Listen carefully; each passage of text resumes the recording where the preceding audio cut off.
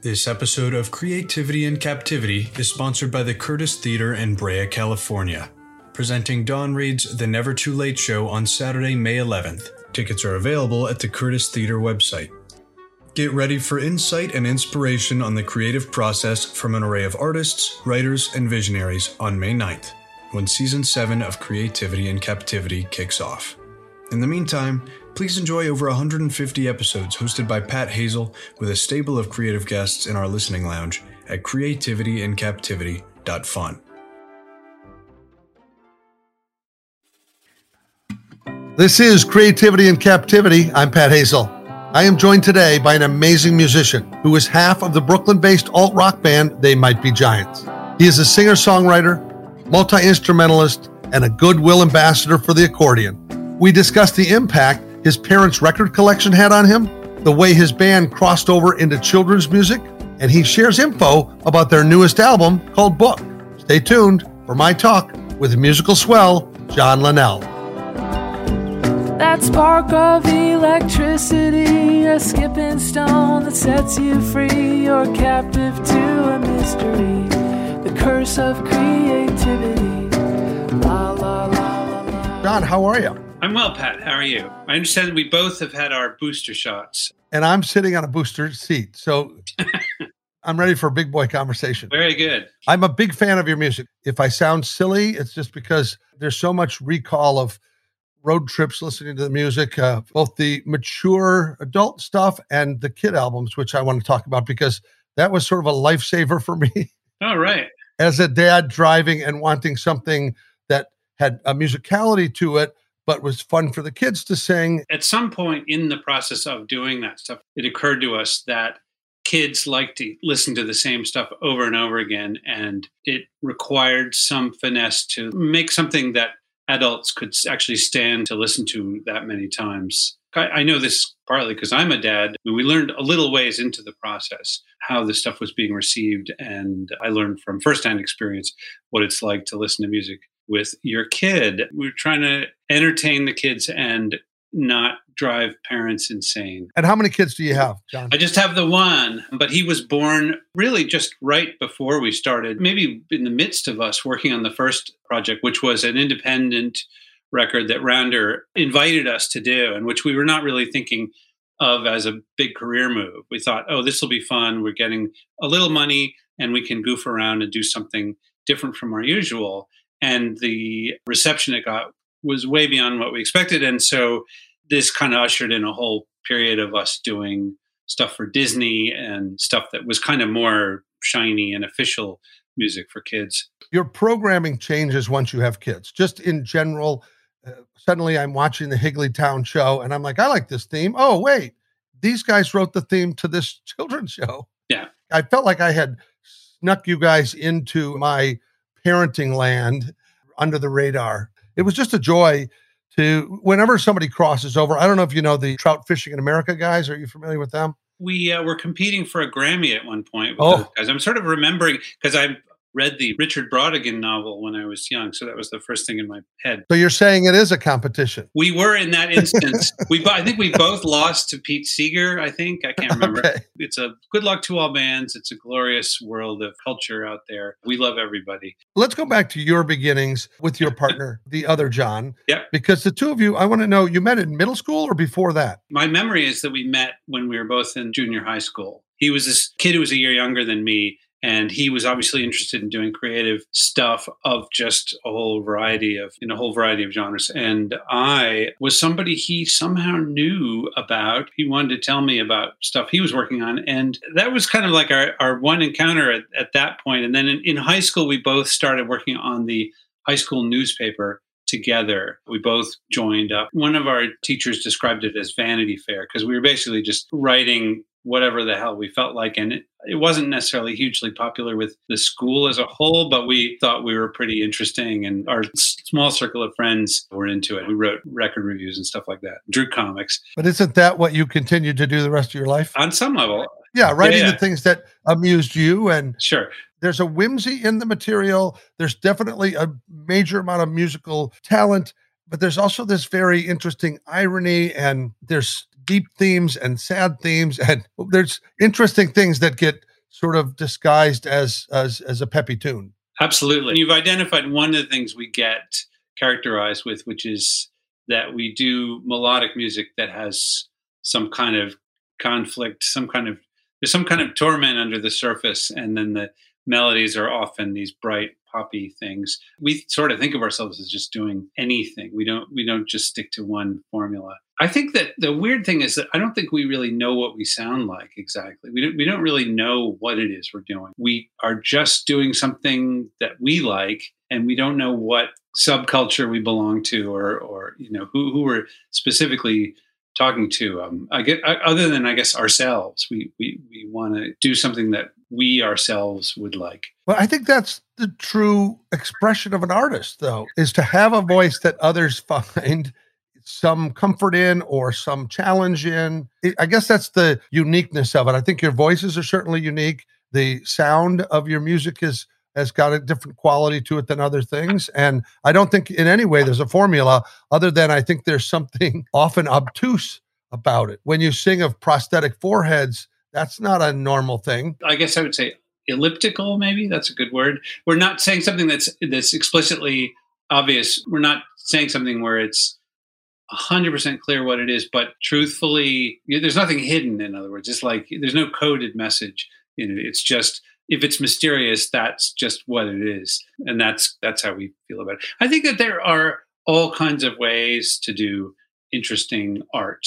And I think there are a lot of people who do something that's like diametrically opposite from what we're doing that I'm deeply jealous of and fascinated by. There's people who are very calculating in the way that they work within mainstream culture or the way they're playing off of mainstream culture. And I love it when people are thoughtful about their place. I'm often kind of clueless about where we are. And I think John is a little bit more, he's paying a little more attention to the zeitgeist than I am. But we established very long ago that we didn't really want to try and chase down what other people wanted to hear. We'd been in other bands where there was maybe more of that idea of like, what do the kids want? How do we do the thing the kids want? And then with this thing, even when it was beginning sort of in a very unambitious way, we kind of thought, well, it can be completely freeform. We'll just make songs up and try and blow our own minds, basically. Just come up with something crazy that sounds like it came out of nowhere. You also had a sense of performance, I think, like you were putting a show on when you were going to some of those clubs and stuff. You were aware that you were being kooky. I don't think we would have used that particular word, the K word.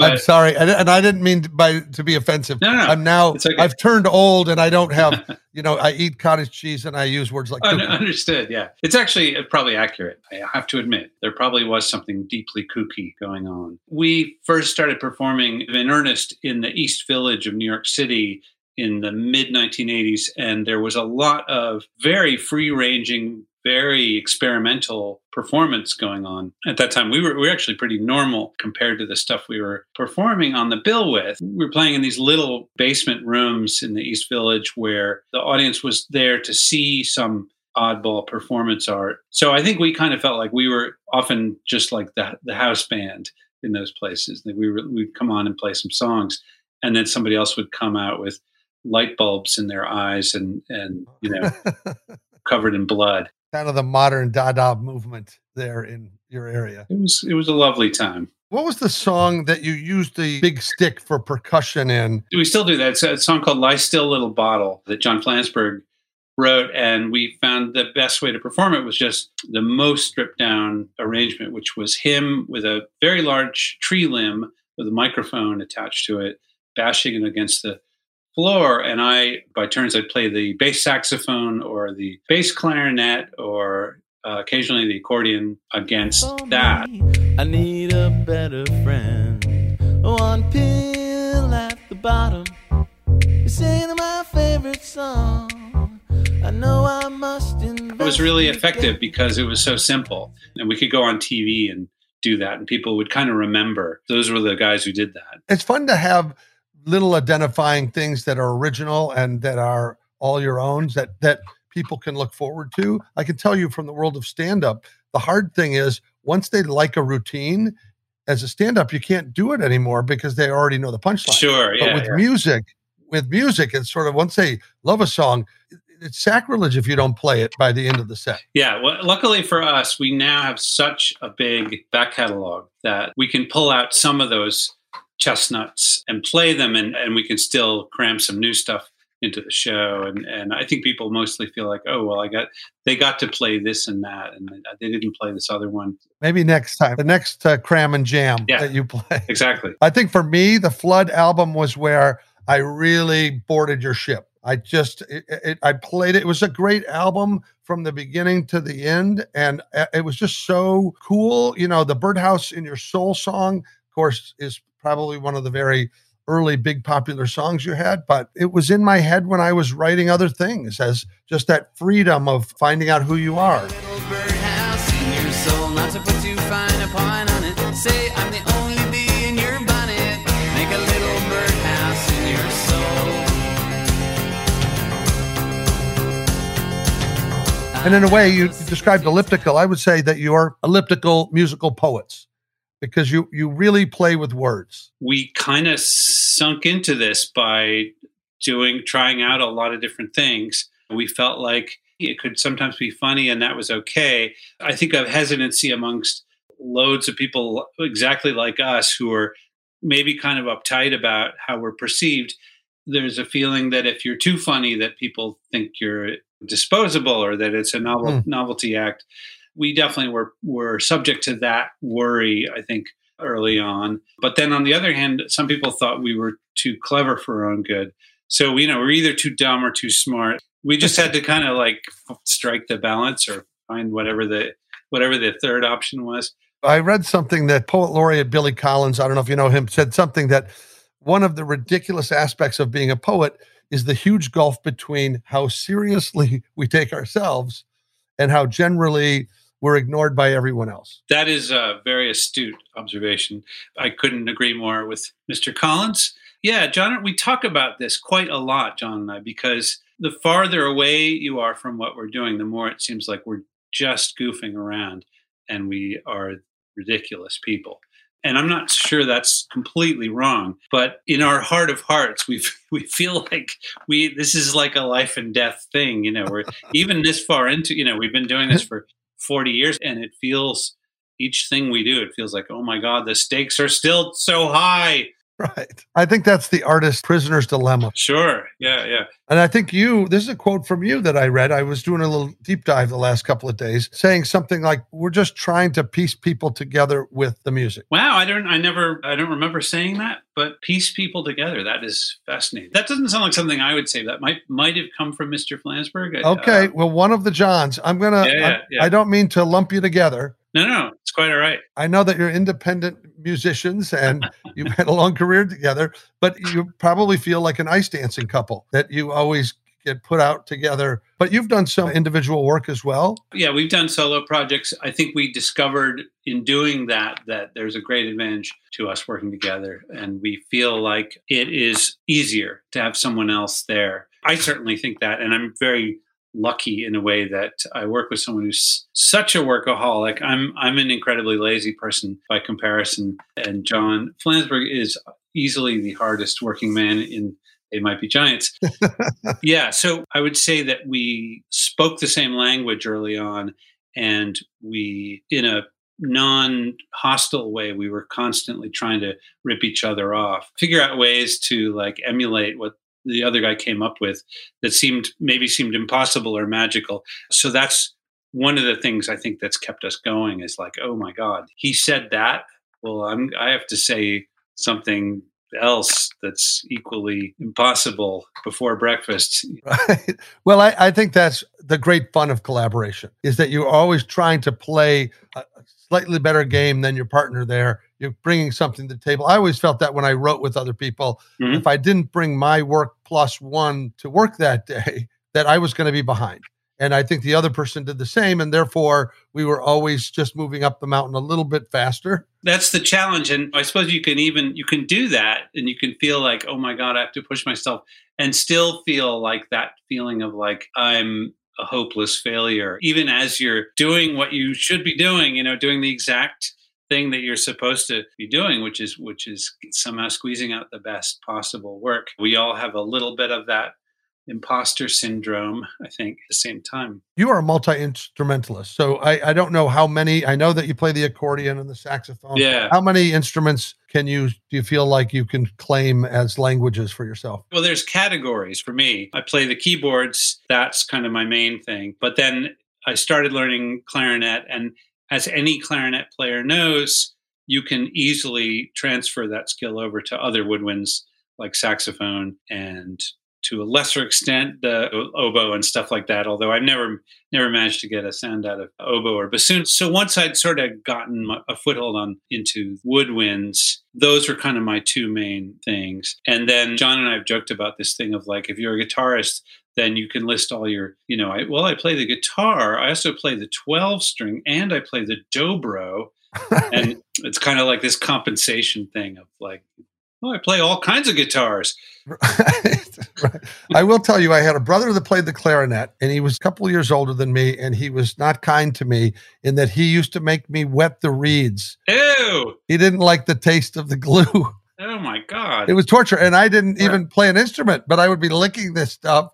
And then it seems weird in COVID days to talk about wetting someone else's reed before they play, but that is such bad manners. I gotta say, give me your brother's phone number. I want to give him a talking to. I may have to give you a list of other things. I'll write a strongly worded letter to him. That is beyond. Do not wet someone else's reed. I think I might crochet that and put it on a pillow. It sounds so good when you say it. It almost sounds like a lyric from a They Might Be Giants song. This is what's funny. Knowing we were going to talk, I opened a Snapple soda or whatever yesterday, peach iced tea, and the lid said in it, "A hummingbird weighs less than a penny." And I thought, that sounds like a lyric of yours. It sounds poetic, yeah. Partly because it's sort of like, does that mean the hummingbird is less valuable? Is that what they're trying to say? It's something to explore. Tell me, when you and John come together, do you write separately and come together, or do you often write together? We try and come up with songs every which way, and that it's important to not repeat yourself. So you don't want to get into this too much of a routine. But if we do have any kind of routine, I would say John and I each write songs in our respective home studios, and then we make demos, and then we bring the demos to the other guys, the other musicians, and try and do some kind of improvement over the demo with the live musicians. But very often, and this has happened a lot in the last few years, John and I will swap materials. So, for example, on this most recent album, he asked me to just write some bass parts. So I sent him MIDI tracks with bass lines, and I added some keyboards and stuff. And he took those, and there's a couple songs that he's built out of that. And for his part, he's given me a lot of drum loops. And this is a great way. You feel like you're really getting a big leg up because somebody else has created this drum loop, and then immediately you sort of like you're already got your work cut out, so to speak. That's interesting. And this is on your newest album called Book. That is correct. Yes, the new album Book contains collaborative songwriting by John and John, which we've done plenty of that in the past. We've actually done often another way that we collaborate is that we've had to sort of abort a song in progress because it didn't feel like it was coming together. And I've given John my broken song for him to try and fix. Or I've just said, I don't really like this lyric, but the melody's good and the chorus is good. And John has he's filled in the blanks and come up with a better idea for the verse, or come up with a melody for the verse or whatever. So we've done a lot of stuff like that as well. That's actually quite a fun way to take a project and interpret it and find a new life for it, especially if somebody has set it aside. If you go, this is where I can't see anything more out of this. So it probably surprises when the other person comes back with an angle you didn't see. Sure. It seems inevitable, actually, that they're going to come up with something completely different. For you, what do you think the most left field concept you pitched to him ever was? Or did he respond to in a way that's like, I think you've lost your mind, John? Right. Okay. Well, I think generally we think if the other person seems to have lost their mind, that's actually kind of promising, because it's like we want to come up with something brand new. And we've often described what we're doing. The best versions of what we do are sort of indefensible. We dare ourselves to come up with an idea that just is wrong, in some way. It's funny, like when we talked about the kids album earlier, I was thinking, you're writing for children and you write a song called Fibber Island about fibbing. And I'm thinking, oh, this is really interesting, sort of teaching kids what a lie is. So yeah, it's so buoyant. A parent might not even know what's going on there. The impression I got is from the kids' music that we've done is that parents are more relaxed. Not all of them, but a lot of them are more relaxed about what kind of ideas they are willing to expose their kids to than most people would give them credit for who make children's music. Most people feel like kids' music has to be educational or remedial in some way. And I feel like that's a kind of a brutal reality for kids. Can't we just entertain them, give them the same opportunity that we'd give to adults, which is like, we're not trying to instruct here. We're not even in a position to instruct. We don't really think you should necessarily listen to us for, advice. I think in a song like Where Do They Make Balloons, you're challenging them. That's good for kids to wonder and to fantasize about things. Even in Istanbul's Not Constantinople, that's education. That's a particularly weird example because that song, it's not telling you anything. It's more like telling you to just accept the situation. Istanbul was Constantinople, now it's Istanbul, not Constantinople. Been a long time gone, and Constantinople. Why did Constantinople get the works? That's nobody's business but the Turks. Speaking as a Greek American, I find that song offensive, and yet I sing it night after night. It is about how the Turks own Constantinople, and you should just shut up and accept that. Well, it's right in there. You say it in the lyrics that it only matters to the Turks, but it's still educational. It still tells us something. It stands the test of time in terms of its historic moment in change. It certainly has. No, I was going to say it was a surprise. We weren't like, oh, this one's the hit. That's, as you said, that's one that people remember. When do you remember when you weren't musical, when you weren't playing an instrument? I don't have a great memory for super early childhood stuff. I do remember that music was a big part of my life early on. I can't really satisfy that question. I remember singing as a kid. I remember that adults used to sing when I was a kid. That was kind of normal. In fact, my parents had recordings. They just turn on the tape recorder and they'd have friends over and everybody was singing. And it was like, wow, we don't do that anymore. That's not really a thing. But this was in the right in the mid 1960s, I guess. And maybe it was sort of the end of a very long tradition of middle class America. You'd get together, everybody would be relaxed and having a nice time, and then you'd sing some songs together. But I don't know any grown-ups now who really do that ritually the way that generation seemed to. Right, unless they're in a Broadway show and it's a cast party. Yes, exactly. Which is then you can't stop them from singing. That's yeah. And maybe that's partly what killed the home singing was that all those Broadway babies. So what were those early influences? Well, so I was living in New York in the early 60s and this is a very stock answer, but I happened to be here in New York when the Beatles arrived. And I was, I think, 4 years old, but my older brother and sister were so excited about it that I was made aware, and that we had WMCA playing, and they were playing I Want to Hold Your Hand. And it really felt like this exciting moment that we kind of felt like was, even though I was a new person at the time, it felt like something new had entered the culture. Somehow we were aware that this was a new thing. So that was definitely one of the big things early on, was just awareness of the excitement around the British invasion, and the AM radio in general was just full of crazy, exciting, and very diverse cultural explosions. The other thing in our house was that my mom had this record called Songs of the Pogo.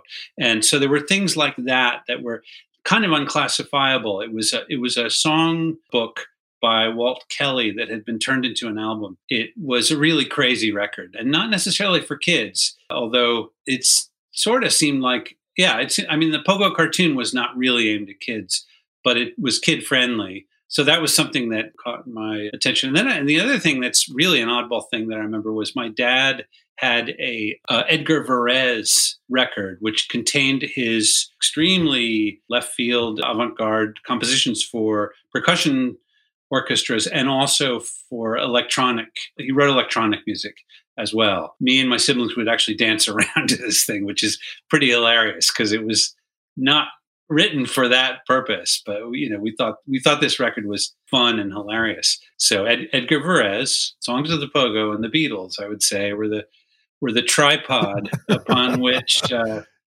your foundation was built. That's right. Yes. It's funny. I had no musical sense. My parents had a stereo with some albums in it, but it was sort of the classic at that time. They would have some couple of Hawaiian albums. Like, they had gone to Hawaii once and they had that. And my dad had clustered in the back was a whipped cream album. Yeah. Everybody's dad had that one. The first time that I even had a sense of any kind of music, because I didn't have my own records or anything, was a kid traded me, wanted some Hot Wheels that I had. I might have been 8 or 9 or 10 or something.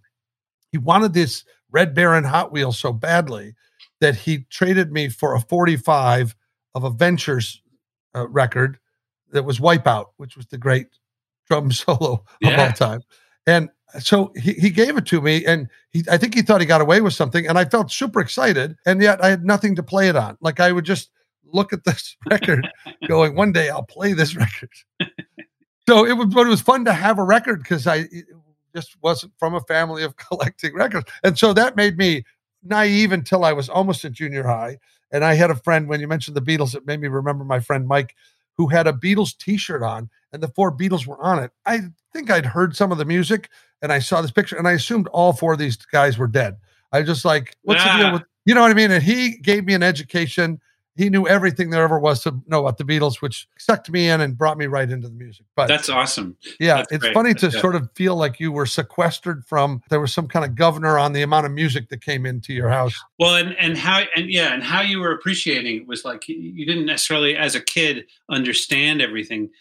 My brother brought home the Who sings My Generation, and the thing that puzzled me was, I mean, I'm not saying I was like this super literate person, but it was called The Who Sings My Generation. So I thought The Who must be an individual.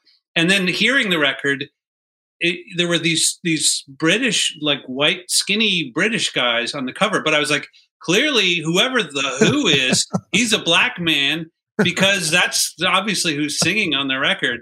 It's like Roger Daltrey is doing this like credible impression of a Southern Black American, and as far as I was concerned, that's who The Who was. And these guys were just the backing band, and he was called The Who because he didn't show up on the cover. That's funny. And I love those misinterpreted, when I think Neil Diamond or something, Forever in Blue Jeans. I thought that song was Reverend Blue Jeans. I thought, it's about some priest. Absolutely. He's so cool that he wears jeans to church. And nobody was around to tell me otherwise until I had been singing it that way for years. And then it's kind of disappointing when you're disabused of those notions. A friend of mine thought that the song Soul Man was actually, I was so mad. Da-da-da-da-da-da-da. Which I thought that's so much better. Like, I almost wish that song existed. That's fantastic. And the thing is, you get into it so much when you're singing it in your car alone, especially if you like the song, that, by the time people are mocking you for having it wrong, you're 100% convicted. You're already on board. Yeah, exactly. Yeah. So tell me about the accordion, because this is the weirdest instrument I can think of. Maybe that or the bagpipes. Where was that something you picked up as you were older, or did you learn it as a kid? Because I don't even you've got some bellows, so that's some fireplace equipment with some buttons on it, whatever. But that seems like a cumbersome thing to take up. It's a little cumbersome. Yeah, I think it is. It is a cumbersome instrument. There's something strangely appealing about its sort of contraptionness. I think that was maybe what attracted me to it, was that it was just this odd, ungainly thing. And I didn't know anybody who played the accordion growing up. I didn't play one or even I never touched one until I was already starting off with this project with John Flansburgh. And what we wanted to do was have a kind of portable version of our performance that we could do. So we could play, for example, on the Brooklyn Promenade, just with an amplifier, just singing into the air.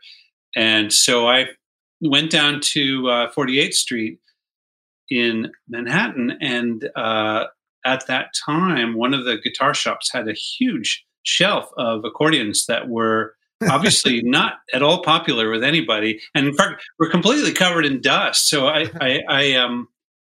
pointed to one, and the guy got out a special brush to like get all the crud off it, so he could show it to me. And you went to the accordion orphanage there. It was just couldn't believe it was being picked. Yeah, exactly. Yeah, they were like puppies.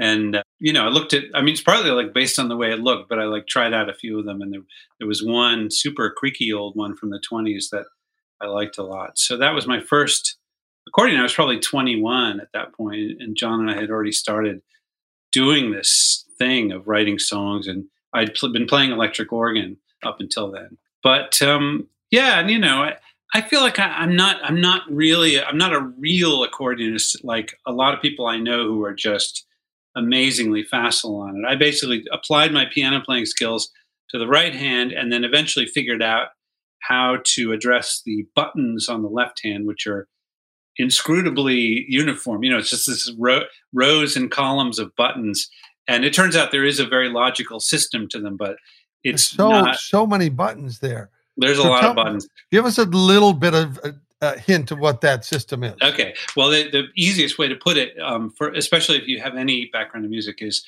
that any song that has only 3 chords in it, they're usually a particular set of chords in a given key that have this very close harmonic relationship to each other. And that's about as technical as I want to get. But the buttons that represent those 3 chords will always be right next to each other. So it's a very good instrument in that sense, that the chords are near each other, that should be near each other amongst the buttons. And for the slightly more trained musician, I would say they're arranged in what's called a circle of fifths. So if you know what that is, it's a straight pattern of fifths all the way up and down the buttons. And that makes it very easy because you can play a song in a different key just by moving your hand to a different place and just do the same pattern in a different place. And you're playing the same song in a different key. So, it's actually pretty logical, and it's not crazy.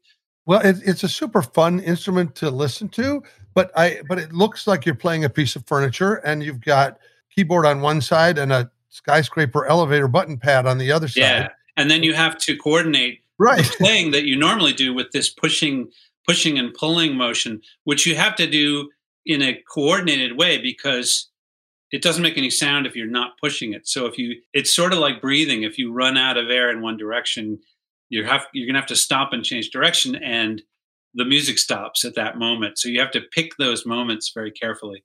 So the pushing and pulling are both a product of getting air into the bellows. I'm ready to do my YouTube tutorial now. I think now that I'm getting into it, I think I could probably accordion for idiots, I guess. Well, it's a fairly old school instrument, and as you said, most of them are sitting on shelves. Yes. Although at some point this was the early 1980s when I bought my accordion, and then a little further into the 80s, I think it started to pick up steam. It had reached a sort of nadir of popularity sometime around then. It was the squarest possible instrument around 1980. And then, as I recall, Bruce Springsteen and the Hooters and a bunch of other bands started incorporating accordion, and it sort of crawled back from its incredibly uncool status a little bit. But then I think still sort of retained a certain like ha-ha joke instrument thing for people who were not deeply interested in getting any further into it. Well, it lives above the bagpipes and below the ukulele, and the ukulele has burst onto the scene in the greatest way. There's so many super cool things. So maybe you're the ambassador of the rise of the accordion coming with your YouTube channel. That ship may have already sailed, actually. But like I said, I felt like this was happening 35 years ago, that the accordion was sort of having a bit of a resurgence. And I think if it didn't really happen then, maybe the accordion is where it lives now. I know young people who are interested. I mean, there's friends of my son who that's the instrument that they chose, and it wasn't because of me. It's funny how a person chooses an instrument. At least when my kids were going to school, the school had somewhere at the 5th, 6th grade level, you could either be an orchestra, band, or choir. And you had to go one day to school and try out instruments and figure it out. And these kids didn't know anything. So they got to pick 3 things, and everybody wanted to play the drums. So they didn't let anybody play the drums who hadn't learned piano or couldn't read music. They just didn't want to put up with that, I guess. But the funny thing was my oldest son came away and they had put him on the French horn. And they said, oh, his lips are perfect for the French horn. And I was thinking, this is a crock. They have no French horn players. Like, sure. Yeah. And they go, no, it's his lips are. And I was like, all right. Well, he turned out to be quite a good French horn player. That's great. Well, I think in all seriousness, I think French horn is hard, even amongst brass instruments, that it's probably the hardest one of those to play. They probably were onto something that if he could get a good sound out of it, then he's a valuable person. It's interesting, though, to be told that you have a face for the French horn. Sure. Yeah. Yeah. Does your child play an instrument? He does, yes. And this is kind of nice for me. He plays the guitar, which I'm not a good guitarist. So his main instrument is the guitar. He plays other stuff. He plays keyboards, and he's got an assemblage of other stuff up in his room. Is he ready to start a band, or has he already got that going on? He's performed a few times, actually. Yeah, he's okay. He looks very confident on stage, which he reports that he's dying inside of nervousness. He's pulling it off, as far as I can tell. In bands, if you've got a good bass face or you've got something that people are intrigued by, then you just got to get your skills up to the level that you can live with that same confidence. You were in an early band, the Mundanes. Was that on your own, or were you and John both in that together? That was just me, and I was a kind of a minor figure in the Mundanes. When I was a teenager, I played in a band in high school. That sort of entertained the idea, like, well, it's good to join a band, because for some reason I thought one of the things you need in life is to play in a band. But I was not ready to have my own band yet. Mainly, probably for the same reason now, that I just out of laziness, I don't want to have to do all the work. You're still doing the work, right? I'm doing some of the work. I don't do a lot of the heavy lifting, which involves figuring out, for example, how we're going to package ourselves. And what's really an amazingly lucky thing for me is that my partner, John Flansburgh, went to art school, and he studied design, and he worked as a page layout guy, as a freelance magazine layout guy. And so he's very, very visually oriented, and he has some strong ideas about, and I should say our new project, which is this album book, is a book. And that is I have to credit John Flansburgh. It's really his brainchild as far as the package is concerned. It's a beautiful 12-inch by 12-inch hardcover book with amazing art photography and creative typography, and it includes a They Might Be Giants album. It's book, the album, the book. Exactly. That's well put, yes. It's not like ABBA the movie, which was in fact a movie, or ABBA the album, which was an album. It's actually TMBG's The Book, which is an album in a book. We talked to a musician named B.D. Wolf, who was really into the tangible art of delivering her content. And she was young when looking at liner notes of her parents' albums, that was the magic for her. And when everything went digital and things were being distributed just on iTunes, she kind of lamented the idea that she was going to make an album and it was never going to be anything. Yeah, so, I think we're probably partly because our age, we just remember that experience of buying an album based on the album cover was a part of the experience. And then you get it home and hold the thing in your hands while you listen to the music. And it's a shame that we don't get to have that experience for the most part. I know there's a big underground vinyl culture going on now. This has turned out to be a popular thing, this book project that we've done, that a lot more people than we necessarily anticipated want to own an object like this. They don't want to just listen on their headphones to our music. There's still a strong appeal for that stuff. Well, it's a tribute to the kind of work that you and John do, which is that you are storytellers at the core. And these are chapters. Each song is a part of a book. And this now offers the visual branding that he has for you as a group. So that kind of just expands the story, I think. That is an interesting take. And I think you're the first person who's made that particular association, that it's to do with storytelling. It didn't occur to me. And I have to ask John whether that entered his head. It's a good peg. We're going to use that now. And say, yes, run with it. We're storytellers. This book is our story. I think it is. I really, especially as we grow older, we don't always realize that we're building on a legacy we want to leave behind. And that does come in the form of telling our stories. That's great. That's great. Thank you for that. But what happens to you sometimes lyrically or observationally that makes you go, I got to sit down and write this right now? I think that the rare and extremely serendipitous experience of coming up with the idea, that's the most ideal situation. And in fact, for the most part, a lot of what I do, and I think John has a similar work process, is I sit and write music. I sit and write chords and melodies, and then I try and get that to suggest some kind of lyrical idea.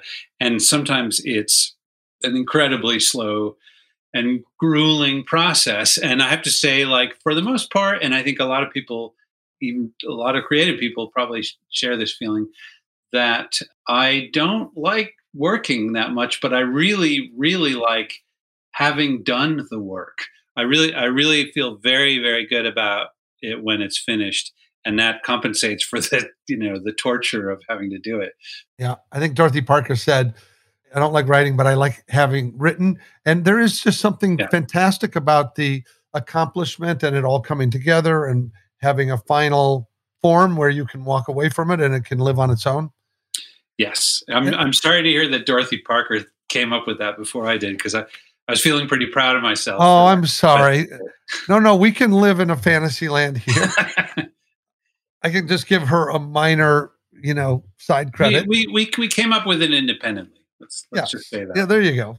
What else in your life is art or cooking or something? What else occupies your creative mind? Oh, well, I have a lot of really ridiculous hobbies. And I have to say, like, I am very committed to this idea of being an amateur in all sorts of ways, in the sense of, like, do something that you really enjoy, even though you suck at it.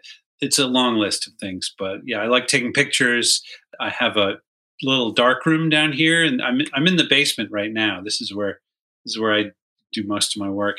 And just down there is a bathroom can be easily converted into a dark room. So I do that, but I don't ever exhibit the photos because it's just kind of for me. And I feel like I don't know whether any of the pictures would hold up to scrutiny. What else do you suck at? I suck at, I'm looking around the room here. I have a telescope and I like to look at the stars, but it's not very fancy and I don't even know why I do it. And I've never discovered anything in the sky. I'm just like basically looking in the book and saying, oh, you can see Saturn in this part of the sky. And then you set up the telescope and sure enough, there it is. And that's fun. But maybe one day you'll discover the Linnell universe or something and we'll all be talking about it. I'm not really trying to do that, though. I'm not aspiring to do anything of the sort. I'm just doing this kind of, I don't know. Maybe it's a little on the spectrum or something. I just like to do this entirely pointless act. But don't some of those activities, when you do that, it clears your mind or it opens up other things where your subconscious is working? I agree with that. Not specifically in the service of anything useful like doing creative work, but just as a kind of meditative thing that has no other remedial purpose. It's just fun and interesting. I don't know why, but I think about outer space sometimes, and that's interesting. I don't know why. And the same thing with photography. I like the process. I like this idea that you go through these series of steps and you get a result at the end. And also, I like old cameras. I have a bunch of these. I could show you, but the folks at home won't be seeing this. Well, you can describe a little. I can see the shelf there, so I can see a few different They're mostly, there's some plastic cameras from the 1950s that were very inexpensive. And then there's a couple of Russian ones that are sort of mid-priced imitation Leicas. That's a very popular thing amongst camera collectors, are these 1950s and 60s Russian cameras that you can attach a much nicer lens onto the Russian camera body. So I have those, and I have a nice Canon from the 70s that's actually really much more like a real camera, and it does everything except for autofocus. That's like, that's a little too high tech. The rest of it is pretty fancy. And then you're a real photographer. Autofocus, that's like a car that drives itself. You're going to end up in the ditch somewhere. Probably. Are you familiar with the Human Library? Have you heard about this? I don't know what that is. No. Well, I'm going to share it with you because I just read about it not too long ago, and it was in Copenhagen in 2000 in Denmark. They created a human library where you could check out another person. So it's meant to be a non-judging thing where you go talk to somebody of a different religion or somebody of a different sexuality. It's really a fascinating idea where people volunteer to be the books where they can be checked out, or you can say, I need to learn more about somebody else. You can find out about it at the humanlibrary.org. Fascinating. That's where I read it. I'm saying that because I feel like I got to meet with a giant today. You have been my book to check out, and we're going to be checking out your book. That will be an album. That will be a book. Beautiful segue. This is a dismount. I want to stick it. Anyway, John, I think you're amazing, and congratulations to you and John. We'll be looking for the album. If we do tour next year, which seems very likely, we will probably be at Stubbs or somewhere else in Austin. Really looking forward to that. Thank you for taking a break from your music and your photography to spend time with me. This is a joy. Thank you, John. Thank you, Pat. Great talking to you. The dream that I had last night, but I woke with delight and excitement, and then when I tried to remember the dream that I had last night, it was gone, but the feeling I had in the dream stayed on. When I'm awake and I look around me, I can faithfully report. Thanks for joining us today. Take a moment to subscribe, and we will hold your seat for more creative conversation and a weekly spark of inspiration. Our show is produced by Sweetwood Creative under the skilled producership of Amanda Rosenberg, with sound editing lovingly provided by Delilah Lovejoy. Our original music theme was written and sung by Maya Sharp, with additional production support and sanity provided by Casey Franco, Tony Deo, Tucker Hazel, and Diane Johansson. Please feel free to share your input or dash off a review on social media to help grow our creative community. You can find us on Instagram at Pat Hazel with 2 L's, or visit our website at creativityInCaptivity.fun. You heard that right. It's .fun, because .com is just 2 .common, and .fun is so much more fun. Ciao for now. Staring at an empty page, stepping on a ghostlit stage, a circus of uncertainty. You're called a creature.